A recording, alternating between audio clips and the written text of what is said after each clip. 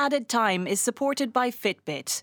Get real-time insights on you and your world with the Fitbit Versa 2, the all-new premium smartwatch with Amazon Alexa built in, your personalised sleep score and a 5+ day battery life.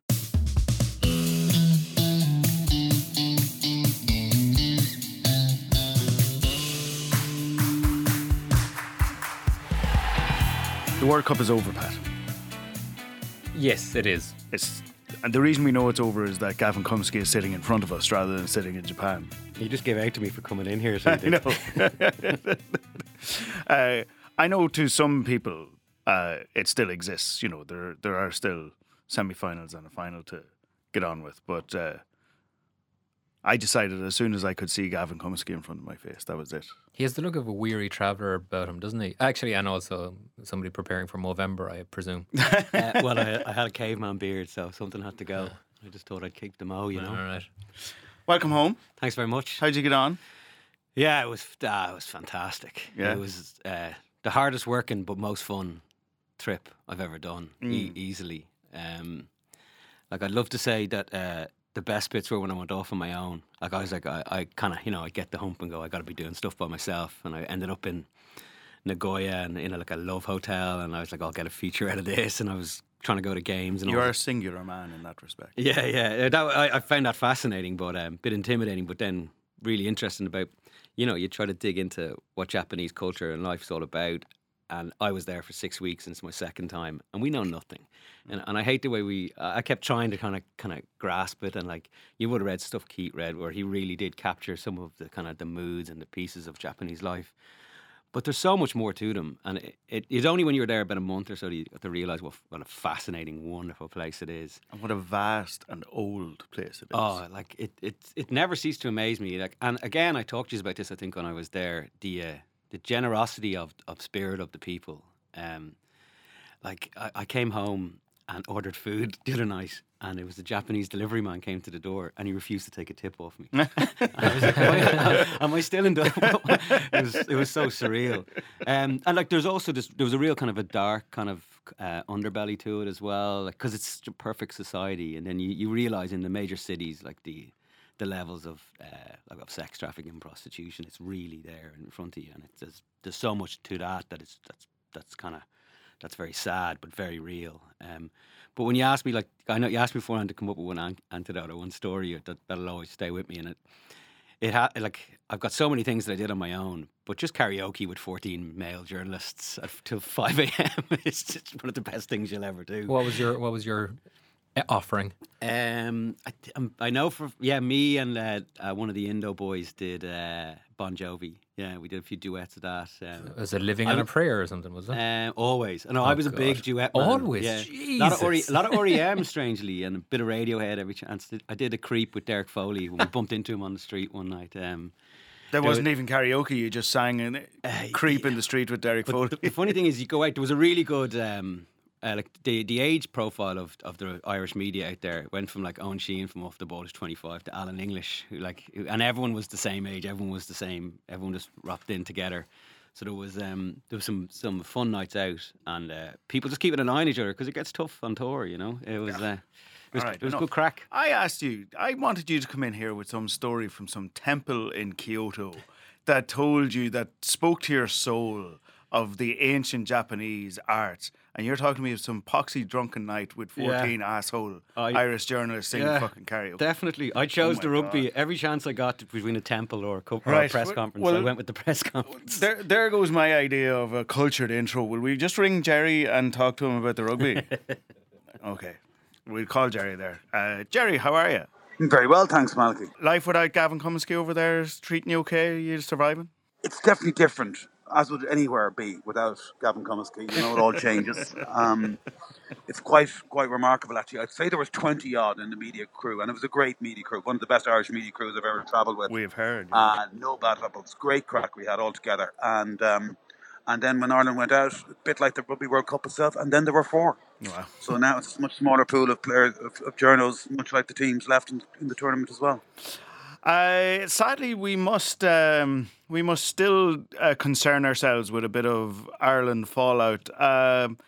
It hasn't been it has been an unsteady re-entry, I think, is the fairest way to put it. There's a few knives flying around the place. You mean in terms of Issa Nasewa and latterly Brian O'Driscoll? That kind of stuff, yeah. The implicit criticism of Joe Schmidt in terms of not evolving the style, or as Issa Nasewa surprisingly claimed, that they reverted to the tried and trusted formula of the previous 6 years and didn't go on with the Leinster-influenced rugby that helped them win a Grand Slam and win a series in Australia and an unbeaten November culminating in the All Blacks. He didn't say at what specific point they revert to type. It's very surprising criticism coming from Issa Nasewa. I remember interviewing Issa back 2008, 2009, thereabouts. I was very lucky to get on very well with Issa. He's a great bloke. And he would grant me an interview nearly every season, and an annual one. I was around his house, met some of the kids, got on really well with the lad, lovely fella. And in the course of one of those earlier interviews, I asked him who was the biggest influence in his career, and he said Joe Schmidt. And I have to confess, a bit like Arsene Who, I said Joe Who, and he was the assistant coach then at Kermit and had been Issa's assistant coach at the Auckland Blues, and he described him, he's Mr. Rugby. I said, why do you call him that? Because he taught me everything I knew about backplay and space on a rugby pitch. And they had, I would say Issa's best 3 years at Leinster, like a lot of players, wasn't the 3 years when Joe Schmidt was coach. Issa won 2 Heineken Cups, and then, by way of consolation, the third year, a Pro 12 or whatever it was called then, and Challenge Cup double. They've had some of the greatest days they've ever had together. And I'd say coming so soon and so swiftly after the exit, when Joe would have heard or read about these comments from Issa Nasewa, I'd say they would have hurt him greatly coming from Issa. It looked like the interview was very much pre-planned. There was something Issa Nasewa wanted to get off his chest, and James Gemmell, in the course of the interview in the Sky Sports blog, actually asked him, said to him in the course of one of the questions, you've been texting the players. And so this gives added credence to the idea that there might be an implicit approval about all of this coming from some of the leading Leinster players that Issa Nasewa would have played with. I feel a bit unclean writing the piece, but it was certainly a valid news piece that had to be written. Issa Nasewa carries such lustre amongst Leinster fans. They've serenaded him by name so often. Very few players get to be serenaded by name the way he was. And I just think it's going to hurt. It's going to be the deepest cut in many respects for Joe Schmidt when he reads this, that Issa Nasewa will come out and say all of this. It's certainly hitting him when he's down. He's timed many things brilliantly on the pitch. I just thought the timing was a little bit cruel in Joe in this one. But Jerry, what other timing is there? Like, this is the aftermath of the World Cup, and it's our job to really just to report and to find out, because people don't know. And surely Issa Nasewa clearly has learnt, if not as much, but certainly a lot from the Stuart Lancaster years when they won Europe and they played this kind of chaos theory almost that they brought into Ireland's Grand Slam, Ireland's great year under Schmidt. And I think you touched on it there. It does really sound like Schmidt or Issa was speaking for a couple of players. If they're senior Leinster players, they're senior Ireland players. So I think we do have the root of a real problem here. And I think, if somebody doesn't speak up, we'll never know. Like, we've got so many kind of the cloak pulled over the Schmidt years where he media manages. He wouldn't even speak to us after the game. He wouldn't do the last kind of print huddle. He ended up doing it with a real 5 questions in an airport with nobody who was there when there was 2 days to speak to us. If Issa doesn't speak up, who else will? I've been critical of that too, in the way they managed the fallout from the defeat. In actual fact, I think Joe and/or Andy Farrell should have done something before they left. The very fact that they would do something on arrival with the vast bulk of the rugby media corps in the air or still here in Japan was seemed like it was avoiding. It was Schmidt 101 though, wasn't it? It's what Schmidt always does. He controls the message. Now he's controlled the message and we don't have answers. So I think he deserves what comes at him now, And it's Issa Nasewa, as you said yourself, a man who is held in the highest regard here.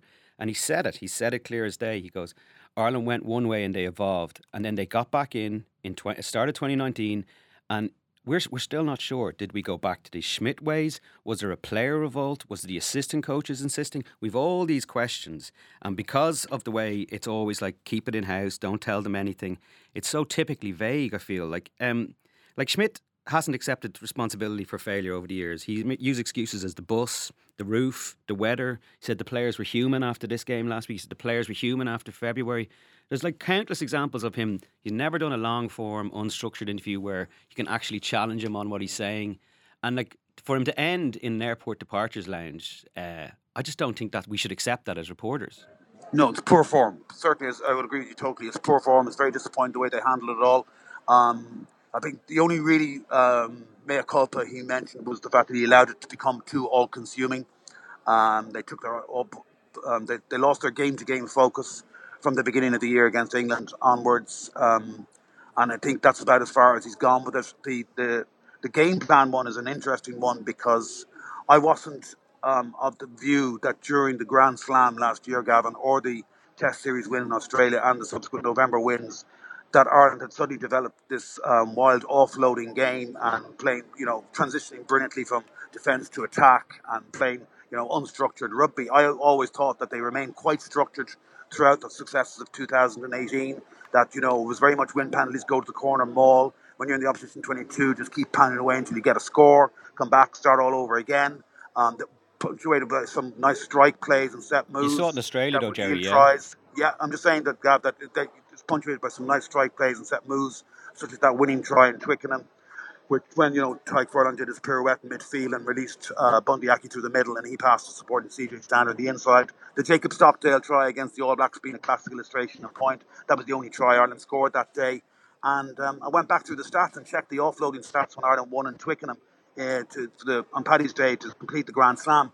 And Ireland made 2 offloads in that match. I don't remember Ireland suddenly branching into this offloading. I don't think it was offloading. I think it was kind of like Stuart Lancaster's way with Leinster, you know what I mean, where they deal with what's in front of them. It's the chaos theory that brought Leinster to another level. And it's at such at odds with Schmidt's way that he embraced it and then seemed to not to. I'd love to get your take on. He said, we changed that rhythm. He said this in the airport there the other day in front of like 5 journalists for 5 questions. He made one really interesting thing. He said, we changed that rhythm during the Six Nations. It was like this brand new revelation that he's never spoken about before, but he would not be specific. So he said, if I could go back in time, I wouldn't let that change happen. So was it his change? Was it the assistant coaches who felt like things were slipping away? Was it the players wanting the Leinster way? Like what? He comes out at the very end and says there was gives a hint. Gives us a hint. Like it's not acceptable, and it shouldn't be acceptable to Irish supporters who want to know what happened. And we're sitting here now in limbo in this grey area, and going on the Late Late Show, which Schmidt will probably end up doing, is not acceptable. Like it shouldn't, because Ryan Tubridy shouldn't be the person to try and drill answers out of him. But that's what we're. That was a very annoying aspect. That's a very annoying aspect. And that's what we're facing at the moment. Uncle Joe will go on the Late Late Show, and all will be okay in the world. Like I just don't. I just think we can't let this go until we get some proper answers, because it'll stain the next management, because they're the very same. Andy Farrell's coming in as the defence coach. He's stained by this tournament. You know what I mean? Is Enda McNulty still involved? Like Kieran Shannon wrote a very interesting piece in the Examiner about his impact. I'd recommend people go read that. Jerry, I'm kind of wondering about that, actually, what Gavin's saying there. If we do assume that Isa Nasewa was acting as a mouthpiece for some of the players that are still there, and it does, and as you said, a fairly cutting criticism of Joe Schmidt. And if the players, if that's part of a little PR campaign from the players, it's not like the Irish coaching ticket is changing. Essentially, he's leaving. Is it Mike Catt is coming in, and John Fogarty's taking over and the scrum. And that's it. So Feek and Schmidt are leaving, which is 2 very experienced Kiwis. And Andy Farrell is being promoted from assistant coach to head coach, and Simon Easterby is still there, and they're 2 of the key figures in the new coaching regime. And now you have a scenario whereby some of the leading Leinster leading Irish players may have prompted Isa Nasewa, or may not. We're only guessing, but there's certainly that implicit suggestion within those comments into something of a critique of the training drills and tactics and game plan employed by Joe Schmidt, of which those coaches were either a part of or weren't a part of, or if they weren't a part of, should have been a part of. Like, they cannot be untainted by these accusations either, and so these questions will continue. And whenever Andy Farrell next hosts a press conference, be it in, Six Nations, the build-up to the Scottish first game against Scotland, whatever, he's going to get asked about this, because they're up there in the air. Yeah, Isa Nasewa, I think, has done Irish rugby a service here. He's done it. He's come out and he's said clearly, he goes, this is what happened. This is what went wrong. And I don't think it'll. They can't let this stumble into the Six Nations. It'll taint the new era. This has to be addressed now. And then he went on to say that they missed, they took confidence blows along the way, and that affected their confidence, which is echoing what Gordon Darcy said with you, Gavin, during the week as well, which is fair enough. That's obviously the case. And then he went on to say that He said Johnny there was niggles. He made 4 clear excuses in the aftermath, which is amazing that he was doing this. The man used to never make them. No. On a separate point, Gavin, I was speaking. On a separate point, Issa I'm talking about. Oh, yeah. He goes on to say that Johnny was missing the kind of players he needs around him to make that game flow. But it's the exact same personnel that were there last year. I don't see anybody missing bar Dan Levy, and Sean O'Brien wasn't heavily involved. Carberry was never fit, though, really, was he?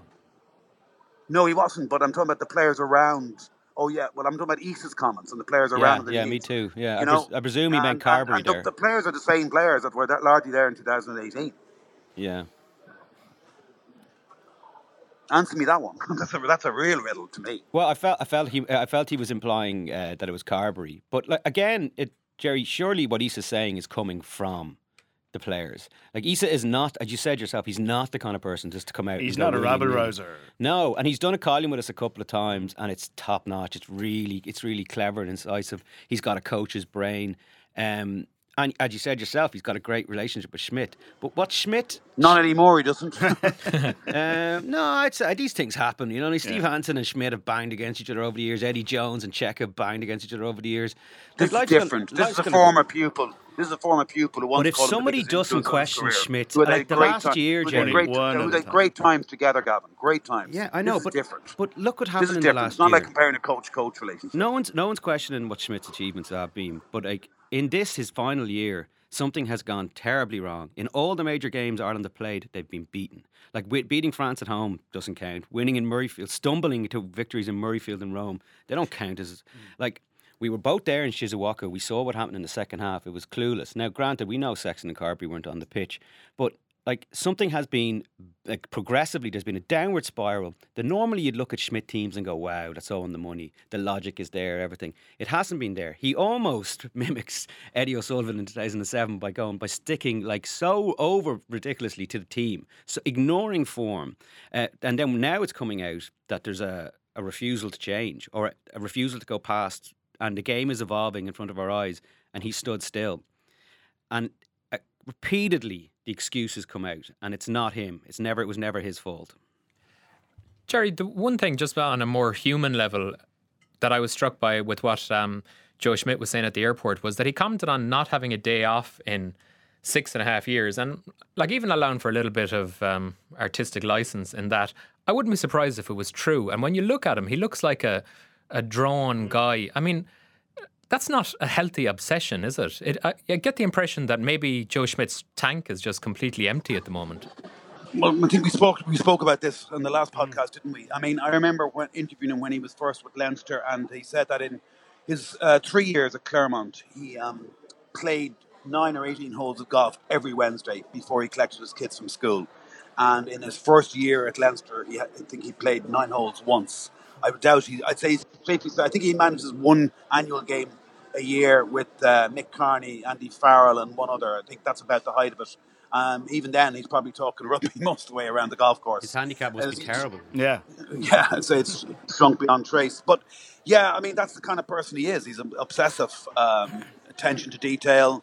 He puts an awful lot of work into his job. I'd say partly Kelly, part of the reason was just to get back to family life and just to get the pressures of the job were getting to him, were devouring him. I mean, when he says he allowed the reaching a World Cup semi-final to become all-consuming, I'd say most of all that was all-consuming for him and became an all-consuming job. And you're right, I don't think his skin colour looks great. I think he's lost weight. He looks very drawn. You got to remember, a month out, the week before the first warm-up game against Italy, he lost his mum, flew home to New Zealand and back in time to be with the Irish team against Italy in 1 week. And I don't know, I think you need a little bit of grieving time for those kind of things, going through my own personal experience of losing a mum. And I'm kind of glad for his sake that he is no longer head coach of Ireland in some respects. I'm very sorry for him that it ended, and for all the group of players that won't get a chance in a World Cup again, that it ended this way. It's going to haunt them, I'm sure, for nights. I'm sure they don't sleep very well. It's upsetting for them. It must be one of the biggest disappointments of their career.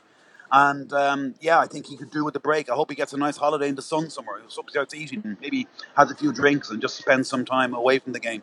He looks like a fella who could definitely do with a good year away from the game, much like Pep Guardiola did in football and others. And then if he comes back to the game, hopefully be refreshed and having learned a lot of lessons. Every coach in the world that I know of has suffered failure along the way. Warren Gatland was fired by Ireland. Michael Cheika was fired by Stade Francais. Graham Henry was let go by Wales. Steve Hansen was let go by Wales. Almost no coach ever has gone through life never having lost a job. They all suffer disappointment for it. And Stuart Lancaster and Andy Farrell amongst them. And you know what? They nearly all, if they get another chance, come back better for the experience. Because, as Declan Kidney is also want to say, you learn more from your defeats than you do from your wins. Like rugby does, you're right. Rugby does need, it would be great to have Schmidt back. And I think around July next year, the offers will become so tempting. And he said it himself, he's had some incredible offers. We're only guessing, but what are they? You know what I mean? Are the French after him? Are the Wallabies after him? So the thing is about Schmidt is he will learn from all these mistakes and he'll come back to haunt Ireland. Yes. Unless he is still living here. He's not. His base leaving, is still Dublin, course, and he'll be so much demands on his time outside of rugby now. And there is he's a remarkable man, but 2019, we can't ignore what happened. We can't ignore it. We can't ignore what has happened to this team and how it went from being the best in the world to being 6th or 7th. Well, considering that even in the run up to this tournament, we were still mentioning 2007. We will have plenty of time to examine the tale of this as we go on. There is still a World Cup going on, and the semi-finals are this weekend. Jerry, give us your take on. We'll pick England, New Zealand. Is it the de facto final? I think whoever wins will be hot favourites to win the final. Perhaps particularly so if it's against Wales, who haven't played an awful lot of rugby, save for the Australian match, which was a belter. But since then, haven't done an awful lot and certainly didn't do much in the quarter-final to justify their presence semi-final. They owe a huge debt to Sebastian Mahina for that elbow into the face and getting himself sent off, because France were in charge of that game and played nearly all the rugby. And the other factor as well, of course, is that whoever wins Saturday's semi-final has a 7-day turnaround to the final. It seems particularly cruel that whoever wins Sunday's semi-final has only a 6-day turnaround into a World Cup final. That seems curious scheduling to me. I don't see why they couldn't have done the Saturday-Sunday gig the following weekend as well, for that nobody wants a third, fourth place playoff and then the final. So there's a number of reasons, but also they just looked like the two strongest sides of the four last in it. The All Blacks were incredible against Ireland. Sean Fitzpatrick called it their best performance in 4 years. They've developed this new way of attacking, which ironically was forced upon them, they felt, as much as anything, by the two defeats against Ireland. But England have the weaponry to hurt them in a way that Ireland don't. They have really serious ball carriers and Billy Vunipola, Maka Vunipola, Manitou Lagi and so forth that Ireland just don't have. That kind of infusion of Pacific Island ball carrying. It's just not something that Ireland really have in their ranks. And myself and Gav talked about this as well in the last podcast. Interesting couple of selections. There's been marvellous jousting all week between Eddie Jones and Steve Hansen. It's been. I was actually, in the fallout of Ireland's exit, they always have a little bit of a lag.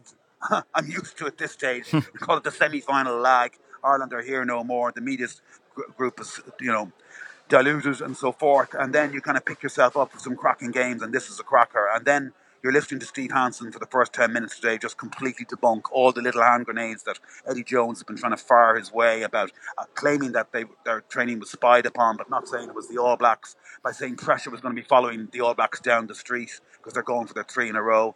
And he just said, of course, that you'd be naive to think that there isn't just as much pressure on England. They've been building for this for 4 years. It's the biggest game in 4 years. And they've got the memory of their failure at home and home soil in 2015, where they're the only hosts never to get out of the pool stages. He's very, very good, and just dismissing all of these suggestions by Jones. And then we finally get around to a little bit of the rugby, and they both unveiled very interesting hands today because the All Blacks have gone with Scott Barrett in their back row. They fear the England line-out, Jerry, don't they? Well, if you think back to last November, when they won 16-15, in the second half they stole 5 of England's 10 lineouts with Barrett on the pitch as the third lock. Yeah. So this is a signal of intent that they're going after the English lineout. And then England, by contrast, Eddie Jones has reverted to George Ford and Owen Farrell as 10-12. Owen Farrell's body language during the pool stages at 12 was not of a player who's particularly happy to be in that position. He's the ultimate alpha male. He needs to be the captain and the out half. And his body language, his visual facial expressions, his smiling during the game against Australia, were an altogether happier man. But Eddie Jones has gone back to this, and perhaps it's taken a leaf out of the Lions manual, because if you think after the first Test defeat in Eden Park, Warren Gatland resorted to two dual playmakers at 10-12 by restoring Johnny Saxon and Owen Farrell, and it worked a treat, and it was key to them winning the second Test in Wellington and drawing the third. So they've both gone for a little bit of horses for courses selection, and it's just, I can't wait for it. It's just been set up brilliantly. It's just going to be an epic match. I still think if the All Blacks, although it might be more of a seesaw ride, as Isan Esewa also said, I still think if the All Blacks scale anything like the heights of a week ago, they're going to win this match. It's been brilliant, Gerry Hansen, during this World Cup. We'll say if 2015 was sort of built on famous names and brilliant players, they've kind of constructed a lot of this team mid-flight. I know it's still built on strong foundations, but they've been making it up to a certain degree as they've been going along and getting everything right. It's extraordinary. It's like, it could be their finest creation yet. It's broken the mould. The module for all previous World Cup winners was, intact largely for 4 years, a relatively experienced team with like 50 caps per man and average age in the high 20s or around about there. And they've got a backline with an average age of 25, and 4 of them have got an average of only 15 caps, and the 4 Crusaders boys, and they've just gone with energy and form. They're in a great position in that they've got the best conveyor belt of talent in the world, so they can do this. But it's still been extraordinary to see that, you look at Kieran Reid now and compare it to 4 years and 8 years ago, one of the great All Blacks number 8s, maybe now the greatest ever. Definitely. If he leads he was the All brilliant Blacks last to this week, World wasn't Cup. I don't know how he was didn't win Man of the supreme. Match, Gav. Yeah, he was supreme player on the pitch. Reinvent himself. You could almost draw an analogy with Cristiano Ronaldo. Ronaldo in his early days playing on the wings and scored loads of goals cutting in from the wings and was brilliant on the wings because he was a dribbler and he was quick and he was young and he'd take players on. He reinvented himself in the last few years as a central main striker. Like the first try, Gerry, against Ireland, he picked out Rory Best and nearly just destroyed him when he dropped the shoulder into him. And Best couldn't get up then to cover the pillar, and that's how Aaron Smith got over. It was pure Kieran Reid. Yeah. He's hammering people in midfield, and he's also being used as a third playmaker because his hands are so magnificent.